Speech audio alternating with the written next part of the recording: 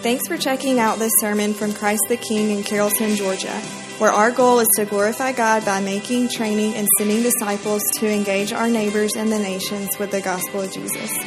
If you want to learn more about us, you can find us online at ctkcarrollton.com, or better yet, join us on a Sunday in Carrollton.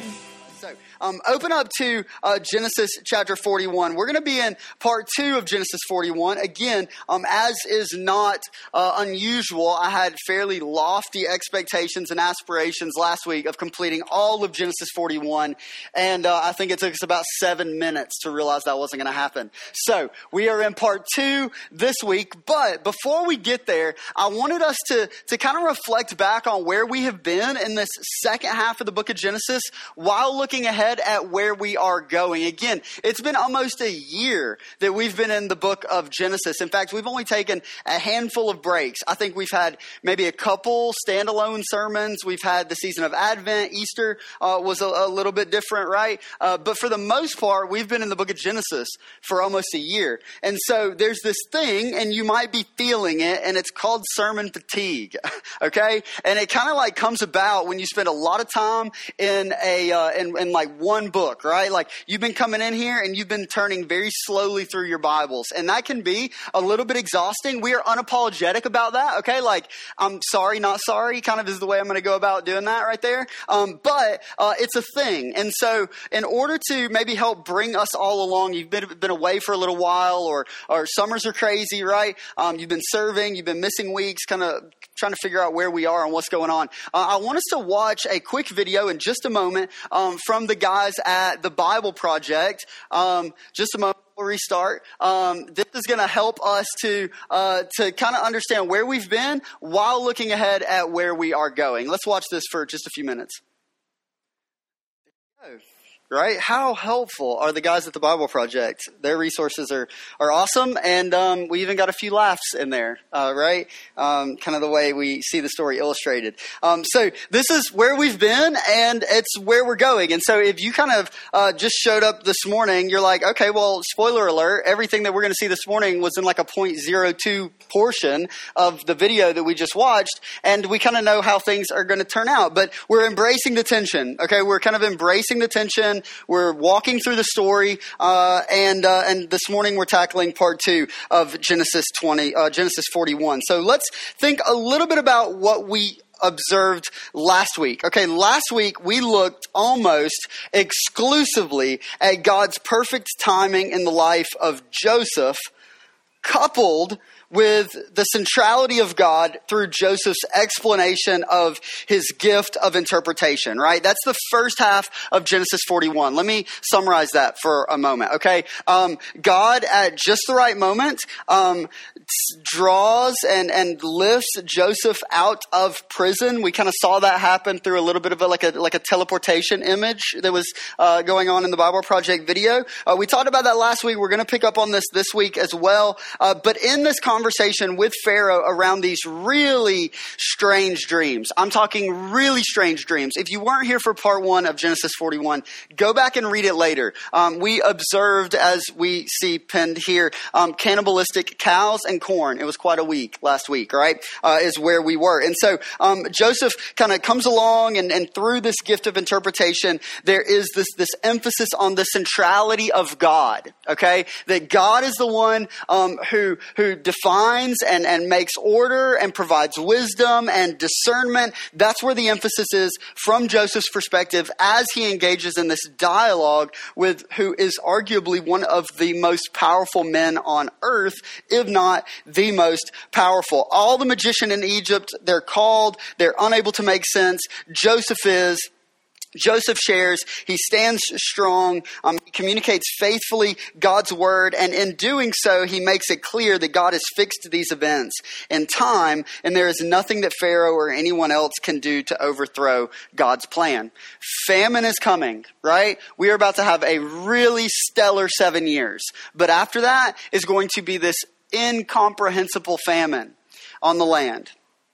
Very dangerous, right? And you share this news with Pharaoh, and if there is any expectation that Pharaoh himself will take charge and he will right this wrong, and there is some type of path of avoidance, Joseph just just decimates that. It says there is no avoiding. This is what God is going to do. He is, at the same time, going to provide a path of provision. Look at what we see in verse 33. So we're kind of reviewing some things that we saw last week. Look with me at Genesis 41, verse 33. Now, therefore, let Pharaoh select a discerning and wise man, set him over the land of Egypt. This is Joseph's feedback in light of what is coming inevitably. Verse 34. Let Pharaoh proceed to appoint overseers over the land and take 1/5 of the produce of the land of Egypt during the 7 plentiful years, and let them gather all the food of those good years that are coming and store up grain under the authority of Pharaoh for food in the cities, and let them keep it. Okay, so there's this plan that's being laid out, right? 7 years of famine are coming, really dangerous. A lot of people looking to and relying on us for food and for provision. Consequence of failure to prepare appropriately would be death, right? And so Joseph said, here's the plan.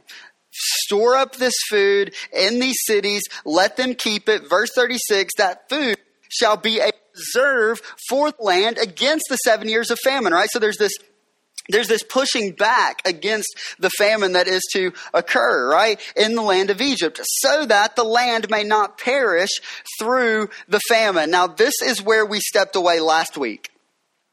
And so as we transition back into the story, it's helpful for us to know how we see Pharaoh's response to Joseph's interpretation. Joseph's elevation, Egypt's preparation, and finally the actualization of the famine in the land. We cover again, as has become somewhat common in the book of Genesis, a lot of time in just a few verses. Okay, so in this second part, we're literally going through this plentiful season as well as this difficult season of famine. We see it both laid out for us as we proceed forward. So here's kind of a main idea that I want us to consider this morning, a thesis of sorts that we will seek to unpack as we tackle this second part. So if you take notes, write this down. It will not be on the screens, but I will repeat it a number of times, and I'll say it slowly. So here you go.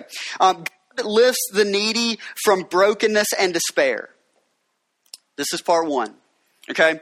God lifts the needy from brokenness and despair.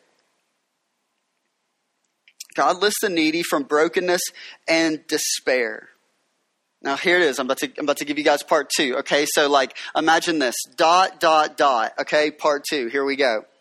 Demonstrated through Joseph's rise to authority. Demonstrated through Joseph's rise to authority.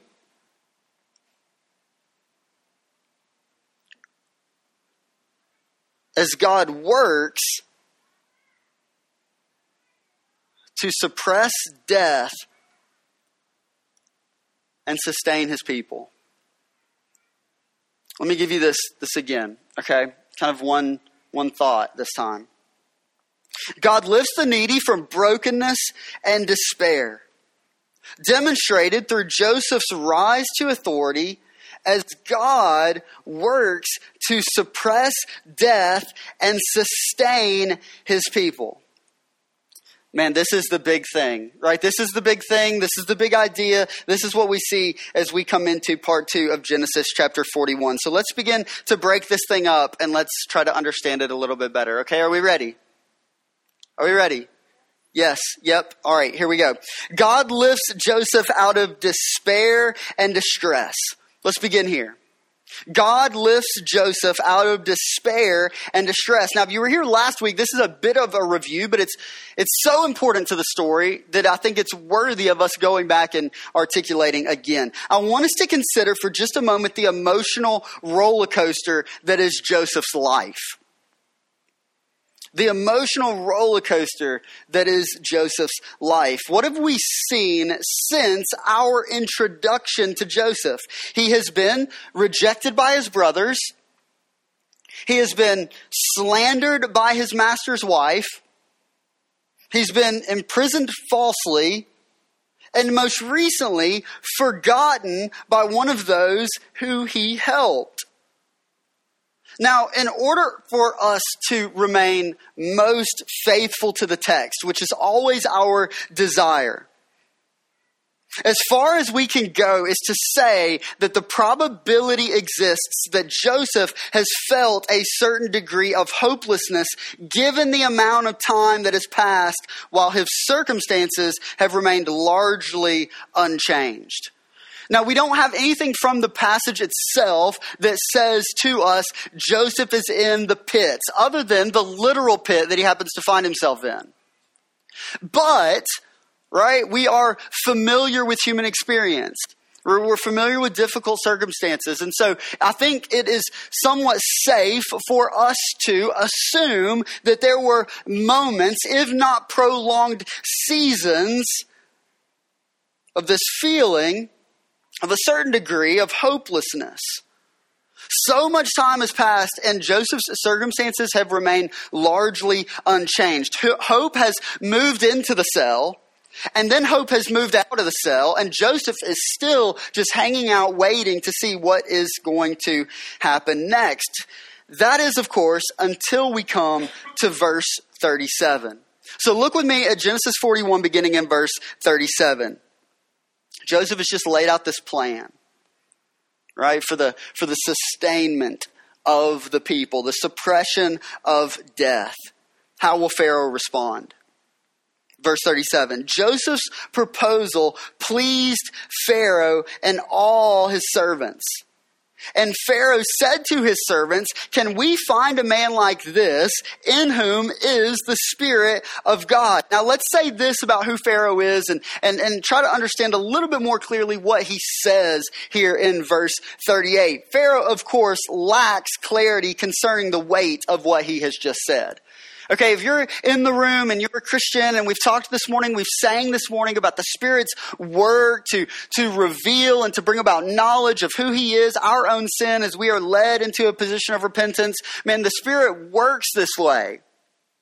He helps us to understand and to discern and to see most clearly what is going on in the world around us, to understand who He is, to understand who we are.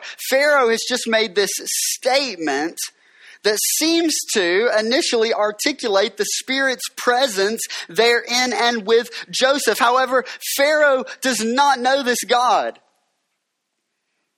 In fact, Pharaoh, as we've said a number of times, actually would have seen himself, having been seen by the people, as a God of sorts. He makes this really powerful theological statement, right? Where can we find a guy like this? We need somebody in charge. We need somebody to map this whole thing out and to lay this whole thing out so that death might indeed be suppressed. That is the goal, right? If we don't suppress death, if there is not this suppression of death, then what happens? Then we come to the end of this 7 years, and if we don't have a plan in place, like, everyone dies. And so we need a plan. We need a plan and a purpose and a way in which that which is to most certainly take place is kind of held back, at least its consequence to a certain degree. Who are we going to find better than this guy? Who are we going to find better than Joseph, in whom is the Spirit of God? There's this weighty theological statement from Pharaoh, but it is certainly one that lacks clarity. You and I, however, right, can read this statement and we can appreciate the accuracy of this observation in a way that Pharaoh cannot. Right, upon the backdrop of brokenness and injustice, we know, as has been articulated over and over and over and over again through this story, that God is indeed with Joseph. This is your best bet. This is your best option. Indeed, God is residing with Joseph. He is empowering Joseph to stand for and articulate truth. Pharaoh sees this. He says something like this, but in terms of full understanding and comprehension, Pharaoh is left lacking. We, however, can look into the story at this point and truly appreciate who God is and what He is doing. Joseph has been able to and is currently able to rest in what he knows as opposed to what he feels in light of his current reality. Let me say that one more time because that's huge. We're going to talk about it, but let me say it again. Okay, Joseph, because God is with Joseph, empowering him to stand for and articulate truth, is able to rest in what he knows as opposed to what he feels in light of his current reality. We said earlier, right, that we would be fair, right, to say that there were likely moments or seasons of hopelessness as these circumstances, difficult circumstances for Joseph, have gone largely unchanged. So what do you do? What is Joseph to do at this point? Where does he go? Where does he find hope? Where does he find refuge? Well, he can't go to what he feels, can he? Because how do you feel when you're like stranded in a pit? Not great. You're forgotten. You're left there, right? After you've seen others come in, you've served them from a position of leadership, as we saw way back when we talked about that. They leave promising to remember you, only you have been forgotten. If you're familiar with Alistair Begg, some of you may be, some of you may not be. Alistair Begg made a statement that this past week while we were at camp, we actually articulated a number of times because we needed to go back on occasions to what we knew and not what we felt. Okay, here's what Alistair Begg says. And I'm going to paint the picture for you a little bit because I do think it's super helpful. Alistair Begg is a pastor, okay, and he's telling this story. He's actually going off a little bit, okay? So I'm going to step up onto the soapbox with Sir Alistair and give you guys kind of a little bit of the context of what's going on here. So he's talking about how he went to this church and he was visiting there, and I don't know if he was speaking or if he just went or whatever, and he talked about something that was said by the worship leader that just crawled his frame, man. You guys are familiar with that terminology, right? Crawled his frame, like really upset him, got him in a bad spot, okay? So he's talking about what he says, and then he talks about like why he feels the way he does about what he says. So, and we've all done this. In fact, I've done this here, right? And so confession time before you all, like I'm trying to right this wrong, okay? So guy gets up on stage and he looks out and he asks everybody, he says this, not uncommon. How's everybody feeling this morning? Right? You heard that. I mean, like you've heard that here before. I'm sure I've stood up here. How you guys feeling? Walt, everybody feeling good? Jacqueline, everybody feeling good? How we feeling this morning, right?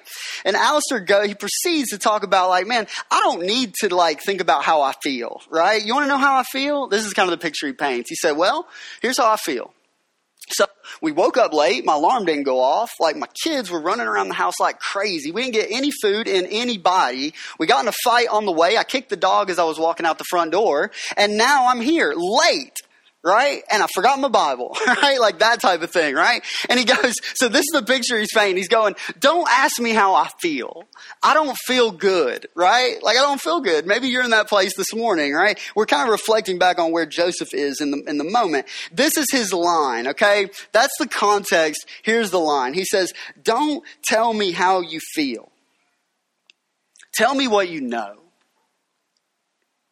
All right, so let's shift perspective on it slightly. Don't ask me how I feel. All right, ask me what I know.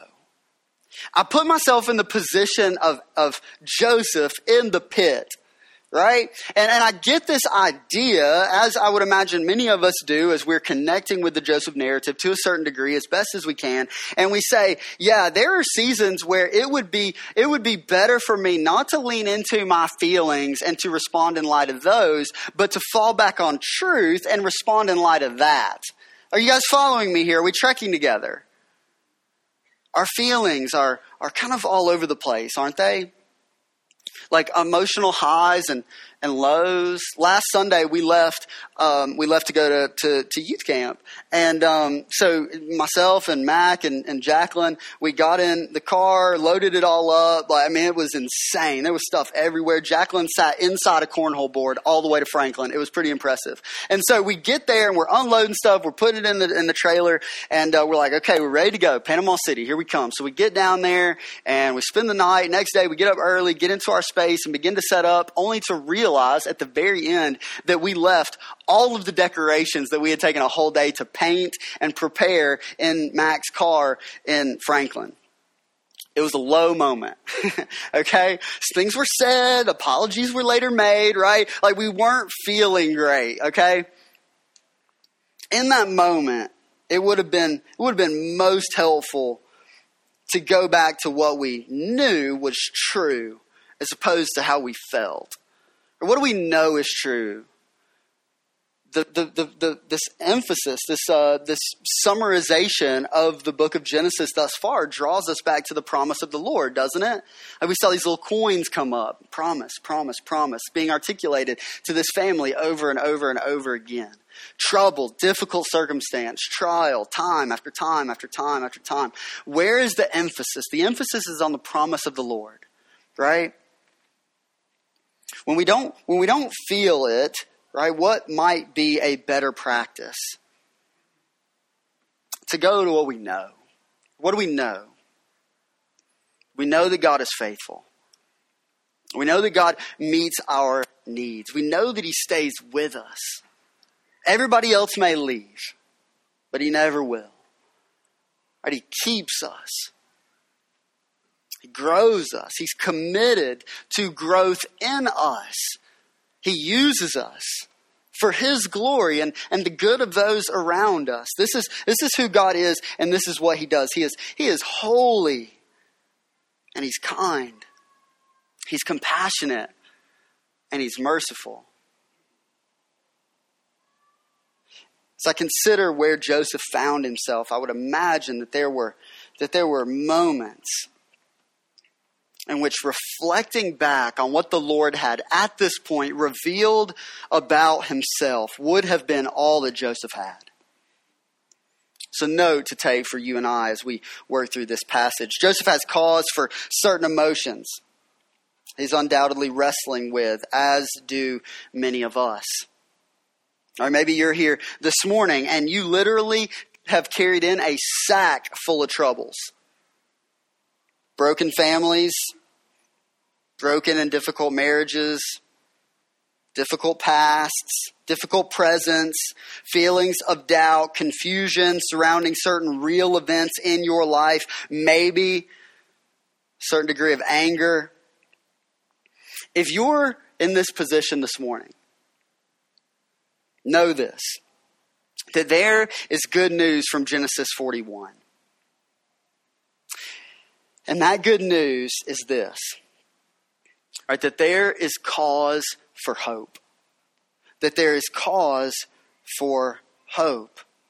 We see opportunity to cling to hope through the life of Joseph. In order to see it, we need to go back a little bit. We need to go back to Genesis 37 and begin in verse 5. This is a source of hope, a source of encouragement for Joseph. Listen to what we read all the way back in chapter 37. Now Joseph had a dream, and when he told it to his brothers, they hated him even more. So this is all the events leading up to his imprisonment, right? To his being sold into slavery, venturing on down into Egypt. He said to them, "Hear this dream that I have dreamed." At this point in the story, we place a lot more emphasis on the dreams of Joseph, don't we? On his ability to interpret and comprehend and discern dreams. So we go back and we go, okay, well, I'm listening now. This makes maybe a little bit more sense. Hear this dream that I've dreamed. Behold, we were binding sheaths in the field. And behold, my sheath arose and stood upright. And behold, your sheaths gathered around it and bowed down to my sheath. His brother said to him, "Are you indeed to reign over us, or are you indeed to rule over us?" So they hated him even more for his dreams and for his words. Then he dreamed another dream, and he told it to his brothers and said, "Behold, I have dreamed another dream. Behold, the sun and the moon and the 11 stars were bowing down to me." But then he told it to his father and his brothers, and his father rebuked him and said to him, "What is this dream that you have dreamed? Shall I and your mother and your brothers indeed come and bow ourselves to the ground before you?" Flash forward to Genesis 41, verse 39. Then Pharaoh said to Joseph, Since God has shown you all this, there is none so discerning and wise as you are. You shall be over my house, and all my people shall order themselves as you command. Only as regards to the throne will I be greater than you. Verse 41. And Pharaoh said to Joseph, see, I have set you over all the land of Egypt. Then Pharaoh took his signet ring from his hand and he put it on Joseph's hand. Again, this would have been an act that would have provided this level and degree of authority to Joseph. He is able to sign off, to mark decisions that are in need of being made. He clothed him in garments of fine linen and put a gold chain about his neck. And he made him ride in his second chariot. And they called out before him, bow the knee. Thus he set him over all the land of Egypt. Moreover, Pharaoh said to Joseph, I am Pharaoh, and without your consent, no one shall lift up a hand or foot in the land of Egypt. Let's put these ideas together. Genesis 37, Genesis 41. God had promised in Genesis 37 to elevate Joseph. Now, there is no way that Joseph could have understood this promise to mean that he would rise to the level of second in command in Egypt. Yet, as we look back, we are able to see so clearly his path to this moment. Consider what God has done. God has kept Joseph from death on multiple occasions, beginning there with his brothers who desired to kill them, electing instead to sell him into slavery. God has prospered Joseph's hand, all the while acting only as God can, inspiring dreams that would lead others toward Joseph. And in response to God's persistence, which is an attribute of the Lord that we learn through the Joseph narrative, God is persistent. He is working for the good of his people, the glory of his name, and the accomplishing of his mission. In response to God's persistence, Joseph practices faithfulness. In every season, we observe faithfulness. In the pit, faithfulness. Commitment, reliance, humility, belief, service. H.B. Charles, a pastor and a name worthy of remembering. If anybody's listening or looking for podcasts, H.B. Charles has a great one I would encourage you to listen to. He said this of Joseph's rise. There's a lot of application here. He says this, that Joseph did not endure the pit, Potiphar's house, and prison because he knew he would end up in Pharaoh's palace. He simply remained faithful wherever he found himself, and God did the rest. Joseph had cause for hope in light of God's promise in Genesis 37 that assisted in fueling his faithful response in the difficult circumstances he would experience through his time in Egypt. Are you getting the picture here? That which Joseph hears and sees and bears witness to in Genesis 37 serves to inform the way that he responds in the multitude of ways through the difficult years and experiences that would follow. So how does this speak toward the hope available to you and I? Because that's where this train started, right? Like there is cause for hope. That is the good news. Broken marriages, broken friendships, family's a mess, work is a nightmare. Like living mission is the last thing on your mind because you're just trying to make it, worshiping and adoring Jesus. Backseat because we're just plowing ahead. How does what we see here in Genesis 41 speak toward the hope available to you and I? Listen to what one particular contributor to Desiring God had to say. He says, it's easy to feel ashamed for living a boring life of faithfulness to an ancient God, a life defined by a quiet pursuit of holiness and humility. But we shouldn't feel discouraged by our ordinary lives of faithfulness. For the fruit of our ordinary faithfulness in this temporary life is everlasting joy. He looks ahead to the New Testament and he provides us a real New Testament example illustration of this. He says, in Jesus' parable of the talents, the master says to his servant, well done, good and faithful servant. You have been faithful over a little. I will set you over much. Enter into the joy of your master. This is found in Matthew chapter 25. And then he says this. He says, may God make us content, living ordinary lives of faithfulness instead of reaching for novelties and clutching the wind. No novelty can rival the joy our master has stored up for us. What is the hope of Genesis 41?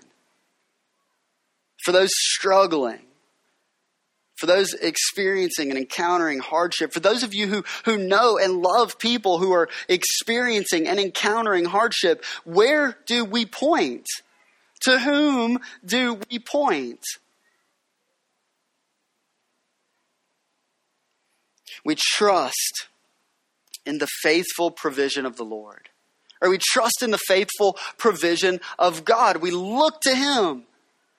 Or we cast ourselves upon Him. We say, you are most faithful. And as Joseph has articulated, there is nothing that derails your plan. You're committed. And you're persistent. And these realities of who God is inspires for us a certain posture. It inspires us to pick up the hope that is available in and through Christ. And to move forward. Not only to move forward, but to respond appropriately in light of the difficulty that we are currently experiencing or encountering. If you're in this room and you're going, man, I got about 5 people in my life that I can chalk difficulty up to. Like these guys are constantly producing within me, for whatever reason, feelings of animosity and dread.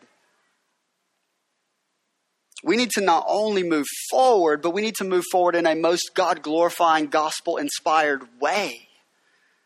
So where do we go? How do we fall back in the same way that Joseph falls back into who he knows God to be and the plan that he is working to bring about? So too we lean in. We do the ordinary, everyday, boring things, desiring to practice faithfulness. Get this. This is good. As we cling to the sufficiency of the gospel. We cling to the sufficiency of the gospel and we respond in light of. And there is cause for hope in your life. Why? Well, because we're able to step back and we're able to observe, right, this beautiful display. I'm pointing here to the Lord's table, right? Because we're reminded of where to look as we observe, right? Where do we look? Well, we look to the cross. We look to Jesus. We cling to Him. We hold to Him. And we know that through the power of the resurrection, there is cause for hope in our lives. Come what may. Are we feeling okay? So a few more things that we need to say. We're not going into part 3, okay? So we've got a little bit of time. Let's try to wrap this thing up. Not only do we see that there is this hope that Joseph to cling to in light of what he has experienced and knows to be true in light of who God is, but the same is true for us. We continue forward and we see that God places Joseph in a position of authority as he calls him into his service. Joseph has a new position of authority. This is important because here's the deal. As God's people, you and I have new positions of authority. What we see in light of this informs the way that we understand our living and participating in this world. Let's go to verse 50 and let's read through the end. Before the year of famine came, 2 sons were born to Joseph. I'm going to kind of weave my way through here so that we can get to the idea. Joseph called the name of his firstborn Manasseh, for he said, listen, what he knows even informs his response here. God has made me forget all my hardship and my father's house. All my hardship, that's a lot of hardship. That's a whole lot of hardship. And yet Joseph says, God has made me forget all of my hardship. We see ideas communicated in the New Testament that mirror this, right? That our suffering in this life is momentary. Right? It's short. God accomplishes amazing things through it, but we can look ahead and we can know that it is but for a season, that there is this truth, this gospel hope that makes us to forget all of our hardships. We identify with Joseph as we read through. We're going to kind of weave this together. Verse 52, the name of my second he called Ephraim, for God has made me fruitful in the land of my affliction. God informs Joseph's response to Pharaoh as the story begins. And then as there is just this increasing level and degree of authority and blessing, Joseph continues to go back and respond in light of who God is and what he has accomplished. Verse 53. The 7 years of plenty that occurred in the land of Egypt, they came to an end, 54. And the 7 years of famine began to come. Just as Joseph had said. There was famine in all lands, but in the land of Egypt, there was what? There was bread. In the land of Egypt, there was bread.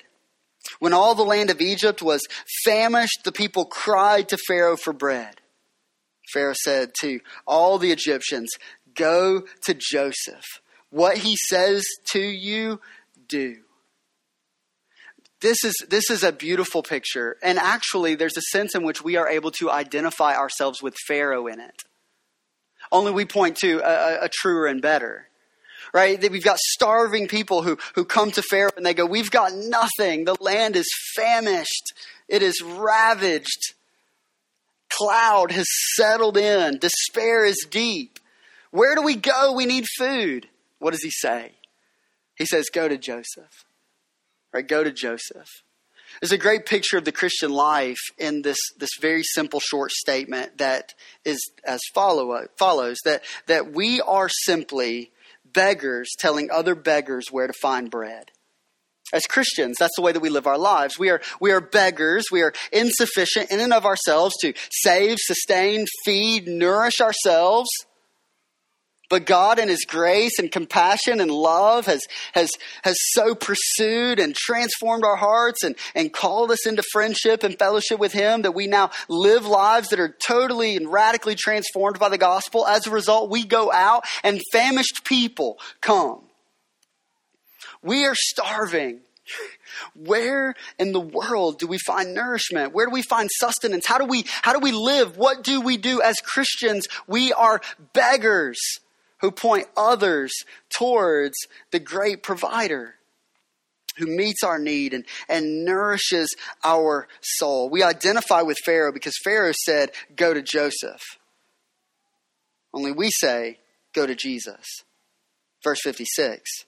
So when the famine had spread over all the land, Joseph opened all the storehouses and sold to the Egyptians, for the famine was severe in the land of Egypt. Moreover, all the earth came to Egypt, to Joseph, to buy grain, because the famine was so severe over all the earth. There is something that God is doing in and through Joseph. People are being drawn to him because he has something that meets their need. Not their greatest need, but it meets their need.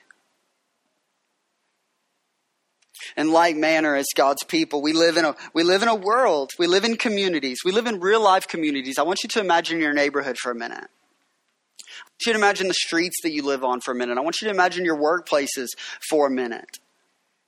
And then I want us to step back and I want us to ask the question of how what we see here in Genesis 41 informs the way that we understand our place and position in these places. We go into our neighborhoods and we go into our streets. We are sent out. Here we see God drawing, as he will continue to do so through the efforts of his people. But here people are coming. The New Testament paints this picture of the Christian life as a going life. Again, we said that in the beginning, didn't we? Let's connect it to the rhythms of our church. We sing together, we dismiss children, and then we go and greet one another. Why? Well, because we live going lives. The Great Commission informs this. All right, in just a few minutes, you're going to get up out of your seat and you're going to go to the table. You're going to take of the bread and the cup in which we are reminded of the work of Christ to rescue, to save us from our sins. We're going to go and we're going to give of our tithes and our offerings, our gifts to the Lord, because the Lord has blessed us and he has cared for us. And now our desire is to give our entire selves to him. The gospel transforms the way that we live our lives. The word of God informs the way that we live our lives. We live going lives.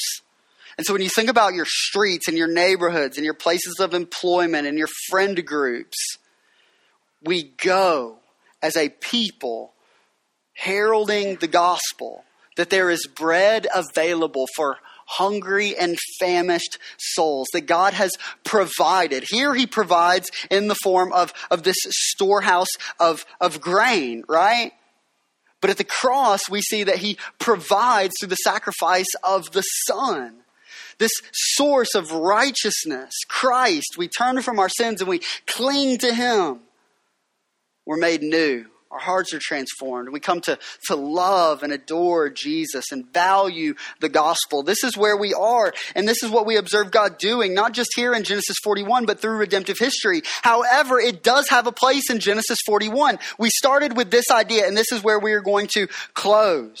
Right? We started this idea of God through Genesis 41 and the wisdom of Joseph that is indeed a gift, suppressing death. He's suppressing death. If not for God's work and bringing about wisdom and discernment in the life of Joseph, what happens? We asked the question in the beginning. Let's come back to it. Everybody dies. Why? Well, because there's no food. There's this line that is promised. We saw it in the video earlier. God's people, through whom will come the Son who will give himself as a sacrifice for many. All those people, they die. What is God doing through Genesis 41? Where does Genesis 41 fit in the redemptive narrative? He is suppressing death. He's pushing it down so that life might persist, so that the Son might come and make available this abundant life, this life that we could never accomplish on our own, that we could never grasp, we never work ourselves into. Genesis 41 has a beautiful place in the story of redemption. The question that you and I have to ask is, how does what we read here inform the way that we live our lives, the way that we look to and trust in Jesus, the way that we desire a practice of faithfulness that points others towards the beauty of Christ and his sacrifice on the cross, the glory and hope of the resurrection. I want to close with this quote because I think it summarizes kind of where we are as we close out this story. We all love the fairy tale ending of Joseph's story. We're not even at the end yet. We know what's coming. There's reconciliation. Not only is death suppressed, but reconciliation is a result. Joseph and his family, they're going to be reconciled. You and I, we can be reconciled as God suppresses death through the sacrifice of Jesus, making eternal life possible. We love the fairy tale ending of Joseph's story, and we should, because Joseph's life is a foreshadowing of a heavenly reality. God sent his Son to die and be raised. In order to what? In order to set his children free, John 8, verse 36. There is coming a day when those who are faithful, even to death, Revelation chapter 2, will hear, "Well done, good and faithful servant. You have been faithful over a little. I will set you over much. Enter into the joy of your master," Matthew 25. Our current circumstances, however dismal, however successful, are not our story's end. They are chapters in a much larger story that does have a really, really happy ending. Let's consider these truths as we come to the table. If you are here and like you don't know Jesus, I'm going to chill right here. I want to talk to you. I want to talk to you about what it means to turn from your sin and to trust in Christ, to throw yourself upon his faithfulness so that we might live spirit-empowered faithfulness in obedience to our King. We serve at the pleasure of our King. I want to talk to you more about what that looks like. Let's pray together. Father, we love you and we are grateful for your love for us. We are grateful for the faithfulness of Jesus. We are grateful for the sacrifice of Jesus. We are grateful that you have, through Christ and his work on the cross, the power and hope and joy of the resurrection, suppressed death. That while we have been dead, while we were once dead in our sins and in our trespasses, you sought us and you bought us with the redeeming blood of Christ.